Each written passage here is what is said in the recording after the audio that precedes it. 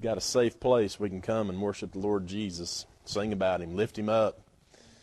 Amen. I appreciate the hard work that went in and decorating the church. Brother Scott, Sister Karen, beautiful job. Appreciate that. We'll try to get the tree up here pretty soon. But you just, I appreciate you so much for doing that. It looks wonderful. And on the thought of Christmas today, and I always pray the Lord that if He would be willing to give me messages to preach around certain holidays such as Christmas and Easter and such, that He'd give me the liberty to do that, and I believe He has. And so this morning we're going to be looking at something very familiar, Luke chapter 2, of course. Luke chapter 2, we'll be taking our text from, and I just want to read the first 7 verses to begin with, and then we will continue looking at, I think, probably down through verse 20, but at first we're going to read the first 7 verses, and if you have your copy of God's Word, if you turn there, please, Luke chapter 2, starting with verse 1, if you're able to stand. Let's please stand for the reading of God's Word this morning. Here the Bible says, "And it came to pass in those days that there went out a decree from Caesar Augustus that all the world should be taxed. And this taxing was first made when Cyrenius was governor of Syria. And all went to be taxed, every one into his own city. And Joseph also went up from Galilee, out of the city of Nazareth, into Judea, unto the city of David, which is called Bethlehem, because he was of the house and lineage of David, to be taxed with Mary his espoused wife, being great with child. And so it was that while they were there, the days were accomplished that she should be delivered.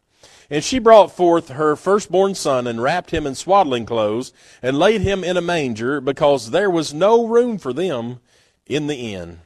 Heavenly Father, God, we thank you so much for the reading of your word this morning. I'm praying now that you bless it. God, may your word go out and do a mighty work in our hearts this morning. It's in Jesus' name we pray. Amen. You can be seated. Well, I've titled the message today, Misconceptions of the Christmas Conception. The first time I preached on this and taught on it, I had some people that were a little upset. They didn't understand that a lot of the things that people believe happened at Christmas or always relate to Christmas is actually not even in the Bible. A lot of people get their ideas of Christmas off of television and cartoons and TV shows and books and stuff like that, but they fail to get the real story of Christmas from God's Word, and that's where we want to take it from. Now, most people, when you ask them about Christmas, they have it in their mind that around 2,000 years ago, on December 25th, that Mary and Joseph were hastily trying to get to Bethlehem to pay their taxes, and Mary was riding on a donkey, and Joseph was leading along with a lead maybe. And they arrive at the inn, and it is packed, and that angry innkeeper's in there, and he's refusing to give them a place to stay. We even had a play one time at church. I believe somebody called it The Angry Innkeeper or something like that. So there's no place for them to stay. And so then Joseph looks around and he sees a barn somewhere, and they go to that barn, and in the middle of the cows and pigs and everything that Mary gives birth, she's about to pop right then anyway. And so she gives birth right there, and they had to put him down in a feeding trough filled full of hay. And baby Jesus never cried one time. He was so good. And up above them, the angels were singing Silent Night and all this stuff. And then all of a sudden, here comes 3 wise men, 3 kings of Orient. They come in and they give him presents. Well, all that makes for a good TV show, I'm sure. That's not the Christmas story from the Bible. There's a few little glimpses of it, but it's not actually correct. So I want to look at it this morning with that thought in our eyes, that there's misconceptions of the Christmas conception. Now, that word conception has 2 meanings. One is the action of conceiving a child. The second is the way something is perceived or regarded. And we're going to look at both of those this morning. Look at verse 1 again. It says, "And it came to pass in those days that there went out a decree from Caesar Augustus that all the world should be taxed. And this taxing was first made when Cyrenius was governor of Syria. And all went to be taxed, every one into his own city." All right. So the first thing we find in these verses is in those days.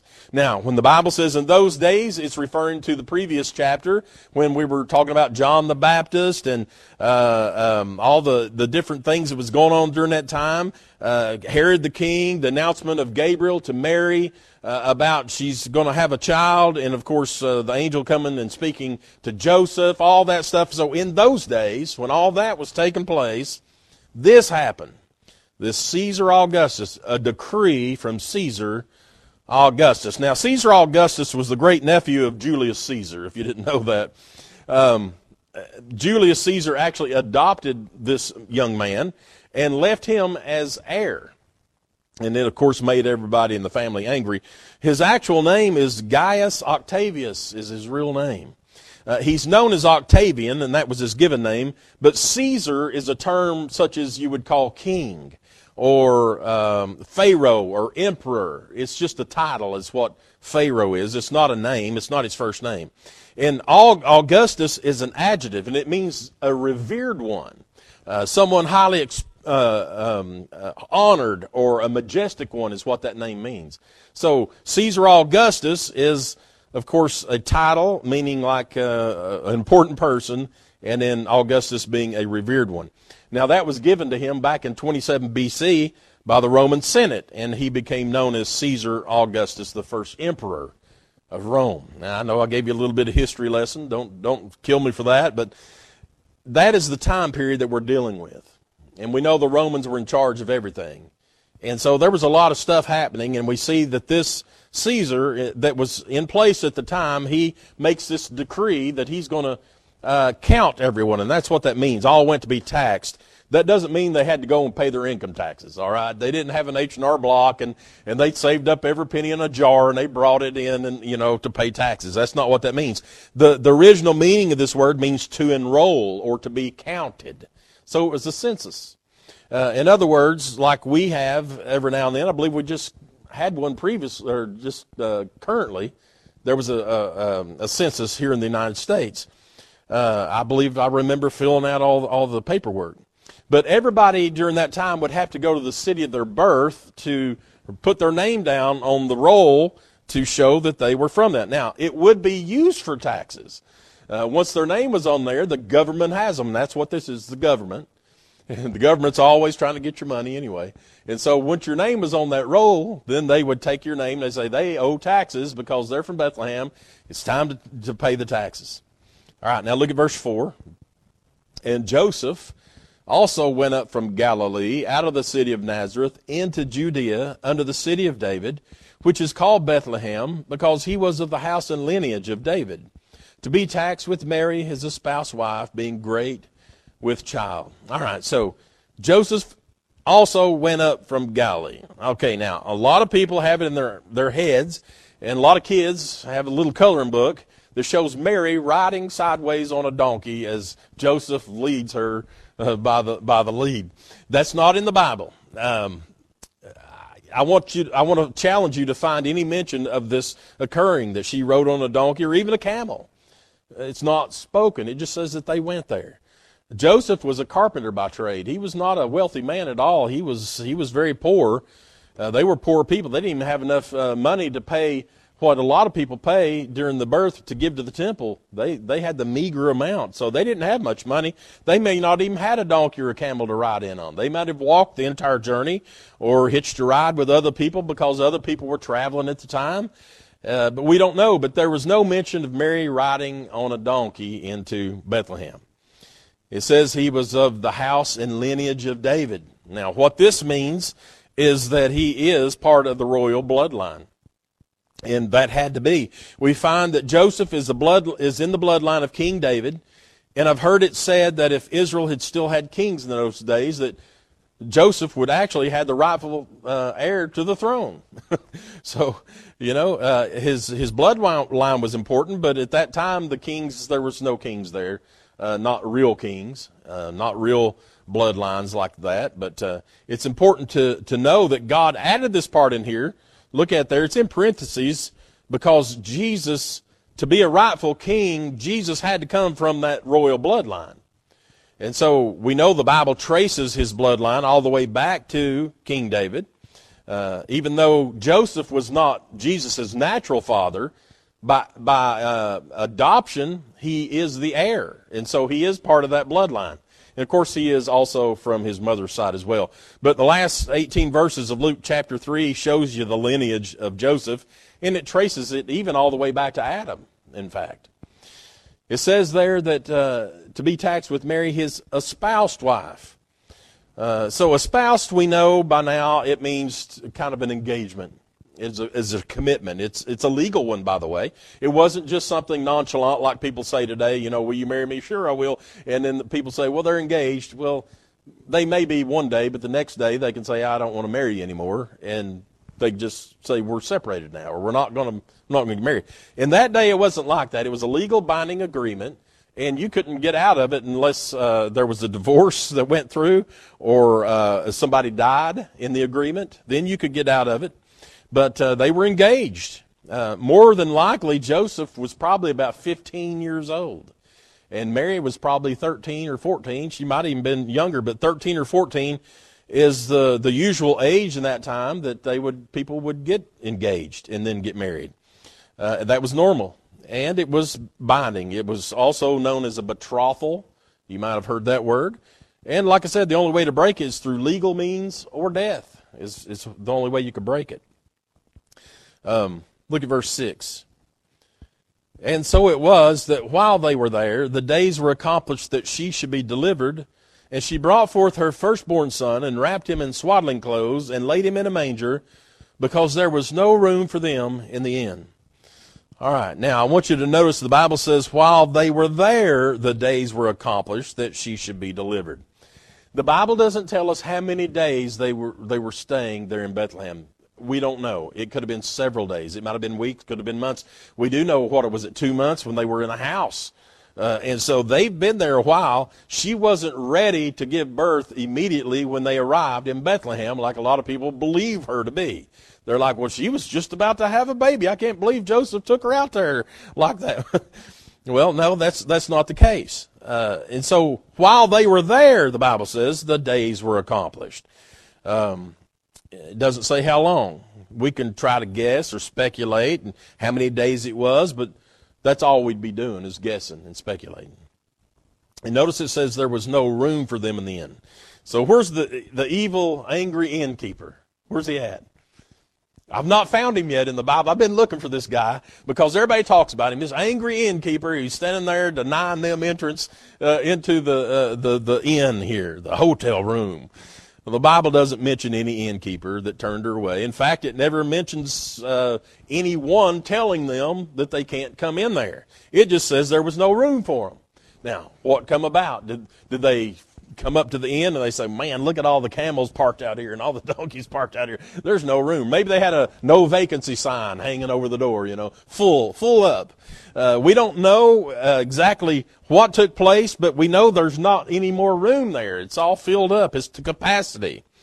And so it just simply says there's no room for them in the inn. So get that innkeeper out of your mind. He doesn't exist. It says that a manger, because he laid him in a manger because there's no room for them in the inn. All right.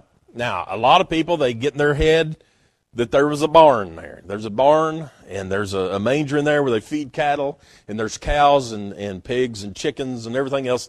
And Joseph walked out there and he said, where are we going to do this? Oh, there's a barn. Let's go to that barn and we'll have the baby in there. Well, the Bible doesn't mention a barn here. It's not in here. It does mention barns throughout Scripture, but it's usually a grain floor, and it's not a place where you feed animals by any means, or a threshing floor. Some people have concluded they must have been inside a cave. Well, the Bible doesn't mention a cave there either. And I believe there's even a place marked now that says the birth of Jesus, and there's some kind of cave over there that they mark.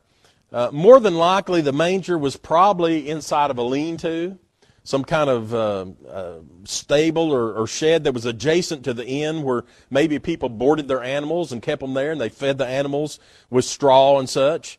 But a manger is a feeding trough. Of course, I grew up on the farm, and so we had feeding troughs for about everything, but mostly hogs.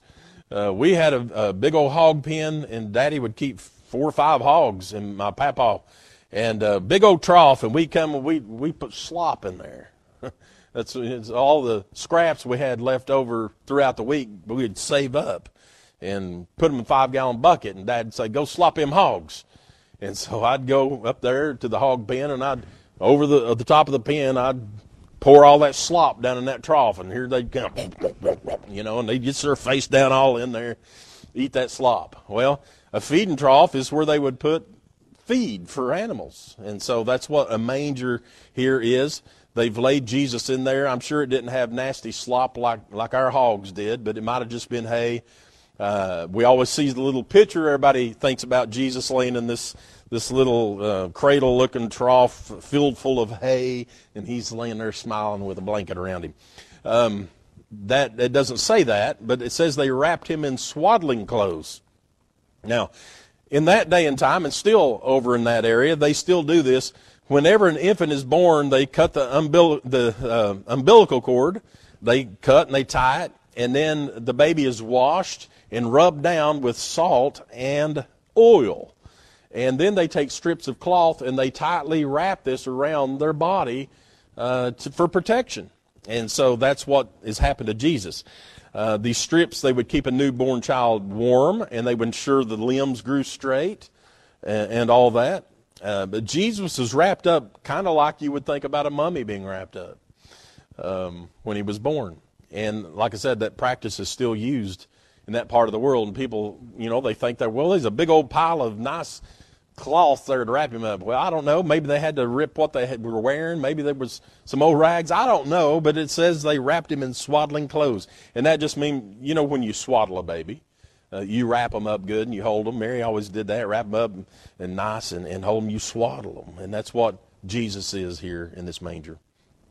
All right, now let's look at verses 8 through 14.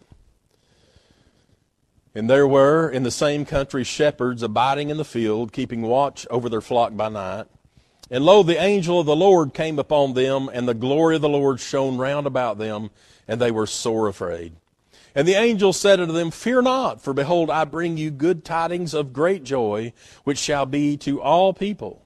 For unto you is born this day in the city of David a Savior, which is Christ the Lord. And this shall be a sign unto you. You shall find the babe wrapped in swaddling clothes, lying in a manger. And suddenly there was with the angel a multitude of the heavenly host, praising God and saying, Glory to God in the highest, and on earth peace, goodwill toward men. This whole passage, if you ever, when you were a child and you watched the Peanuts like I did, Charlie Brown, and Linus would come out and quote all this scripture. And that's where a lot of people have learned the Christmas story. A lot of people have learned it from Charlie Brown, from Linus doing that. My own daughter, as much as she was in church, she learned it from listening to that, and she can to this day quote you the entire passage. And so, sometimes TV can be used for good. But what a wonderful passage of Scripture. I love it. Every year I'm just so excited to be able to read it again, and how familiar it is, and how wonderful it all is. But I see here the shepherds are the very first people to know. They're the lowest of the low.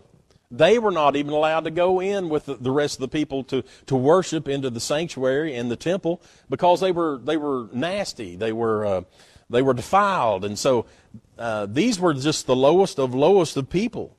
They had no importance. They held no offices, nothing like that. And it makes you wonder, why did God choose shepherds to announce the birth of a king? And that's exactly what he did, because the king is a shepherd himself. He is. He's our good shepherd. In fact, he is our great shepherd. If you notice throughout the Bible, great men of God usually were shepherds. You can go back and trace them all down, look at them. I remember Moses standing there on the side of the mountain. He'd been keeping after the sheep.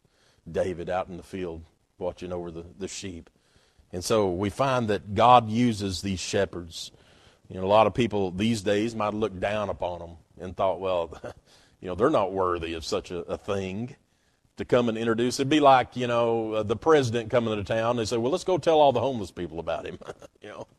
We're not going to do that. Nobody's going to do that. But that's exactly what God has done here. He's went to those that most people would have snubbed, most people would not have anything to do with. And he says, I'm going to give you the opportunity to know about this king is being born. It says they were sore afraid of the angels.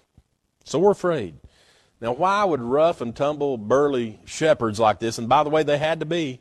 They lived out there on the ground, and they kept after them sheep. They were always working. These were some tough guys, a lot like the disciples that were fishermen. They were rough and tumble guys.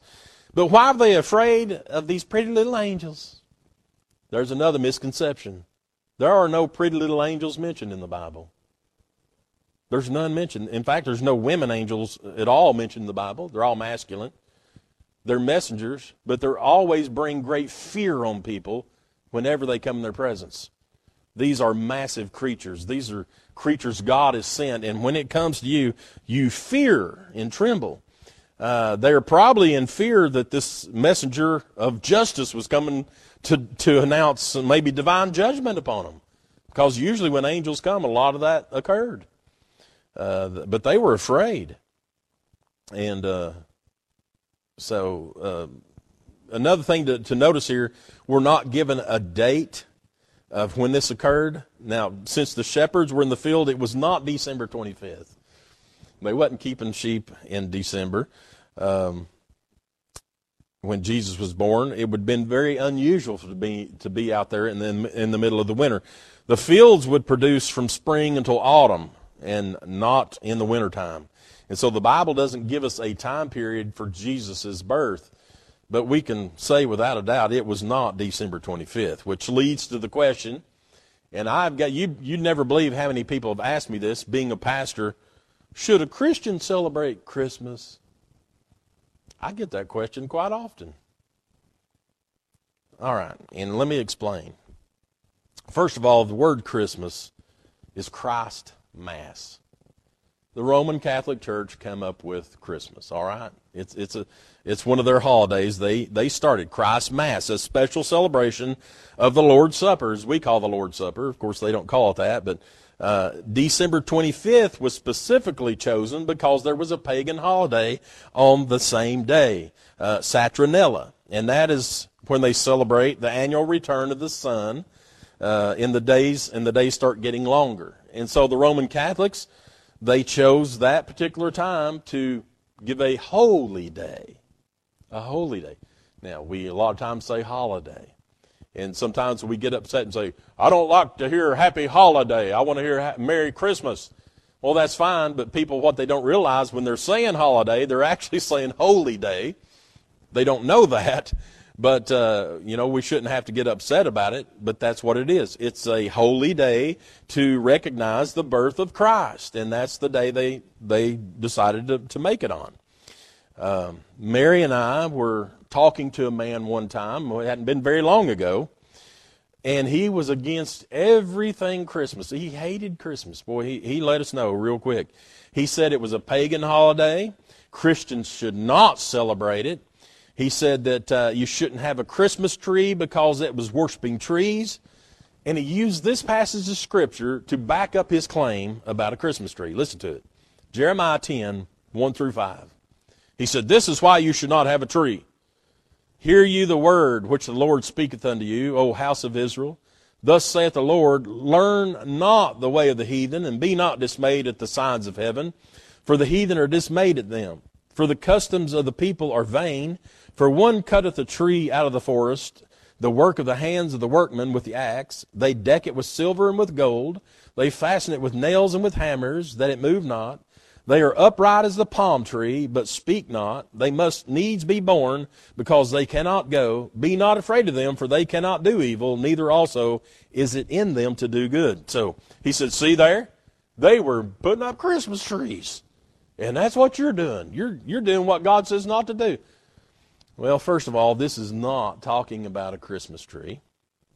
And I could understand if it was, opposing the idea of a Christmas tree. However, it has nothing to do with that. This passage from Jeremiah, speaking of idol worship of the pagan people that were around the Israelites. They were surrounding the land of Judah, and it's speaking about them cutting down these trees, decking them out, and worshiping those as some kind of god. And so it is not a Christmas tree that this is referring to. Now, we actually had a couple leave our last church over a Christmas tree. The church historically has always put up a tree in the church. Well, this couple had joined the church that year before Christmas. They walked in and saw a Christmas tree. We had it displayed in the front foyer, and they got irate. They came to our house the next day, and they told us that we were worshiping trees. And that, here, I'm going to quote them, "We are on a much higher walk with God than you are." That's what they said to us, because we had a tree in the church. Listen, you can go through the Bible and you can pick out verses to grind an axe on if you want to. You can pick out something that you don't like and go and find a verse that will kind of look like it might back it up, and you can get on that hill and die on that hill. You can also take something, it may even be something good, and go and find something in the Bible to back it up, to claim that what you like is good, and it's in the Bible, and it ought to be. Listen, that's not how we use the Bible. We use the Bible in the context it is written in. And so we could do that all day long. If I wanted to give a rebuttal to that guy, and I didn't because it threw us so off guard, we were rattled when that happened in our own home. Well, we were living in the church parsonage, but it was our home. And standing there in the living room telling us that we were worshiping trees, and they were on a higher walk with God than we were. And so if I had have had any senses about me, I'd have said, well, okay, well, in Isaiah 60:13, the Bible says, "The glory of Lebanon shall come unto thee, the fir tree and the pine tree and the box together, to beautify the place of my sanctuary, and I will make the place of my feet glorious." I could have said, see there, Jesus said he decorates his sanctuary with trees, and so therefore there's nothing wrong. But that would also be an improper use of the text. But I'm just saying, you can look at it any way you want to. But don't come and tell me that the Bible speaks against something when it does not. And so the Lord is speaking there of how he wanted his sanctuary decorated. Is it a Christmas tree? No. But does the Bible forbid us to cut down trees and use them for decoration and call it a sin? No. Is the Lord sinning by cutting trees down and putting the sanctuary? The Lord doesn't sin, so no. Listen, we don't worship trees at Christmas time. In fact, we see Christmas trees from a different perspective. Let me tell you what it is. I don't have to look at my notes to tell you what this is. It's not here right now, so just imagine it was. So up at the top, we usually always put a star. And we always remind ourselves when we look at that, the star that was over where the Lord Jesus was born in that manger that we just spoke about. And then we always wrap all these lights around it. And Mary and I usually use clear lights. We like those. And I always imagine all those lights that's on that tree are all the believers in Christ reflecting the light of Jesus. And so all the lights shining around the world. And then we like to use red garland or beads or something that goes from the top and wraps around and goes all the way down to the bottom. I always think about the blood of Jesus going down through all the world, going down all the way to the bottom, where at the bottom, what's there? Gifts. And so when we look at those gifts, we say, that reminds me of the gift of eternal life that the Lord Jesus Christ died on the cross and shed his blood for us so that we could have the gift of eternal life. And so that is my perspective on a Christmas tree. You don't have to agree with me if you don't want to. That's just the way I feel. I don't find anywhere in the Bible where it's against decorating a tree or using it even in a church. And so, listen, if we wanted to take everything that we considered pagan out of our lives, we'd be in big trouble. Let me give you some examples. The days of the week and the names of the month, every single one of them are from pagan originations. None of them are in the Bible. You're not going to find days of the weeks or months mentioned in the Bible. It tells you certain days, but it don't give Saturday, Sunday, Monday, Tuesday, Wednesday, and all that. It don't give you January, February, March, April, and such. Let me tell you where those names come from. The day Sunday, which is today, which we call the Lord's Day. Do you know where it came from? It's in honor of the Roman sun god Sol. That's where the name Sunday come from. Monday is in honor of the Roman moon god Luna. Tuesday is actually showing or remembering the planet Mars. The Saxons named this day after their god called Tiws, T-I-W-S, in which Tuesday comes from the name of that Saxon god. Wednesday is lined up with the planet Mercury, and it's named in honor of the Saxon god Woden. Wednesday, Woden. Thursday, the planet Jupiter is aligned with it, and it was later named in the honor of the Norse god Thor. Now, we've all heard Thor a lot lately because of Marvel or whoever does that. Friday is lined with the planet Venus, named in honor of the Norse god Freya. And Saturday, the planet Saturn, in honor of the Roman god of fun called Saturn. And so if we're going to take everything pagan and things that's not in the Bible out of our lives and claim that we should not be doing that as Christians, then you got to quit using the names of the days of the weeks because they're all pagan. You want to do that? We can just start going back to the first day, second day, third day. We can do it. What about the months? What month was I born? I was born in August. That was in honor of the Roman Emperor Augustus Caesar. That's what it was named after. January, in honor of Roman god Janus.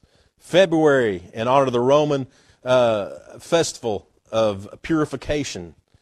March, in honor of the Roman god Mars. April is called that because the earth opens up to produce new fruits, and it's a Latin term, aperio.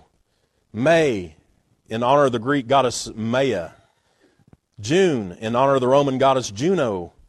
July, in honor of Roman Emperor Julius Caesar, and I told you August is Augustus Caesar. The rest of them are derived from Latin words for numerals, 7, 8, 9, and 10. And so that's the 7th, 8th, and 9th, and 10th months. The old Roman calendar did not have July and August. That was inserted in there between those.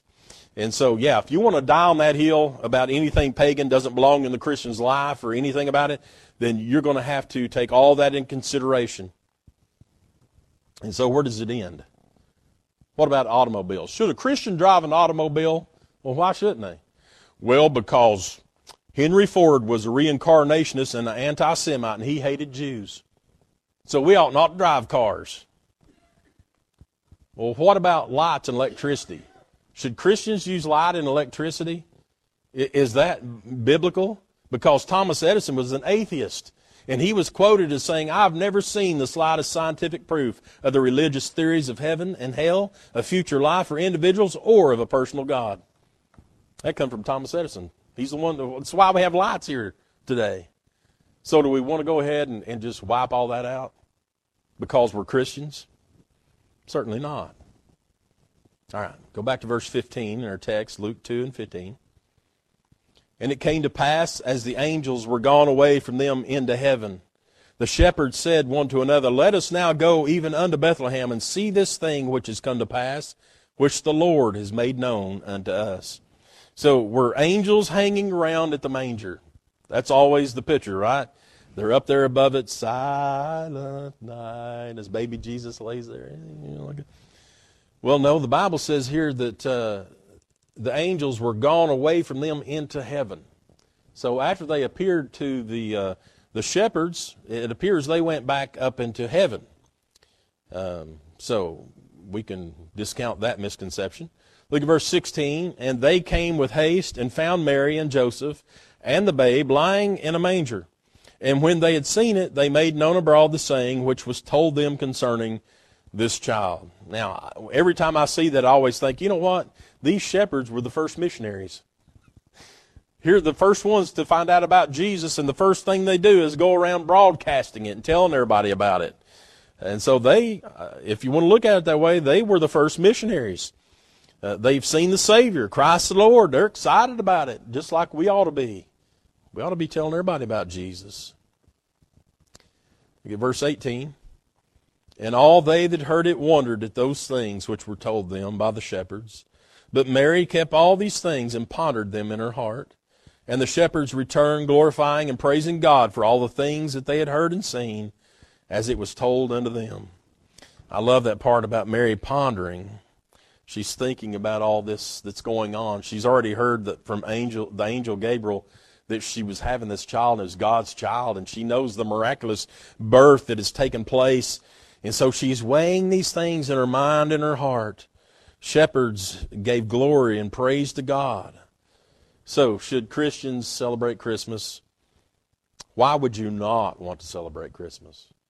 What's the purpose of not remembering the Lord Jesus Christ and how He came here to die for us, that He loved us so much that He came here? He didn't have to do that. A king born in one of the awfulest places and raised up in one of the worst times in history.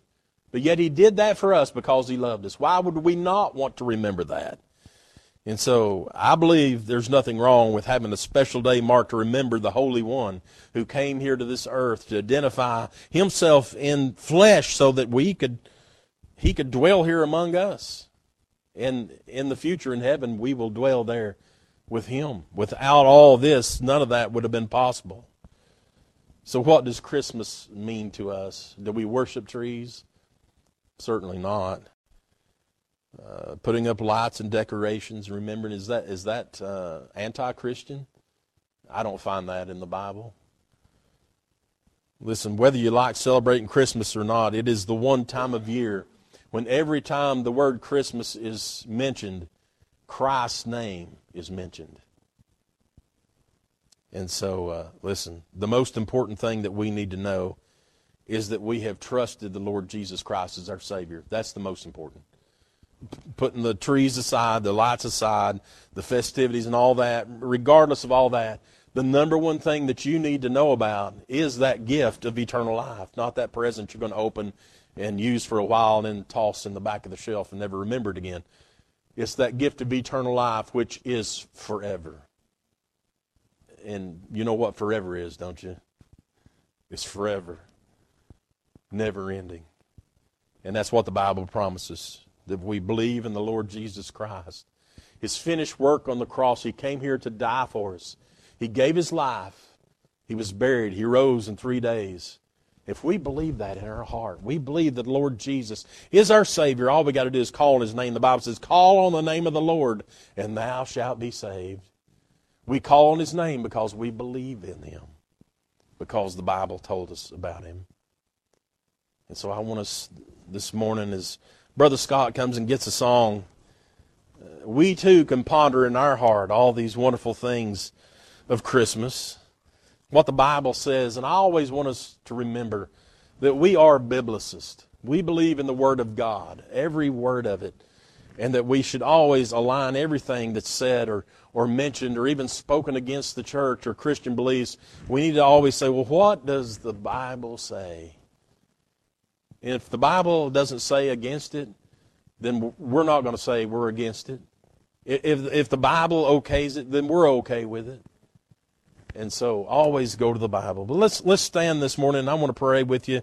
And if you have a need, if you need to come to the altar for any reason, you come down. Let's pray. Heavenly Father, God, we thank you so much for the message today. Lord, I pray that we're always in your word, God, and we remember that what you say is the truth, God, not what the world says, what man says, what somebody's ideas are, their traditions, or whatever it is. God, we know that your word is truth. And God, we're just praying for each individual in this building this morning. God, in this place that we come together to have fellowship, to worship you, to glorify you, God, that you'll bless each one of them. God, for those members that are not here today, for whatever reason, God, we're praying that you help them. Lord, if they're sick, please, Lord, we want to see them healed. God, if they're just not coming for whatever reason, Lord, we pray that you instill within their heart the need to be in your house, God, to worship with other believers. And God, during this Christmas season, may we remember that everything is all about you. It's not about us.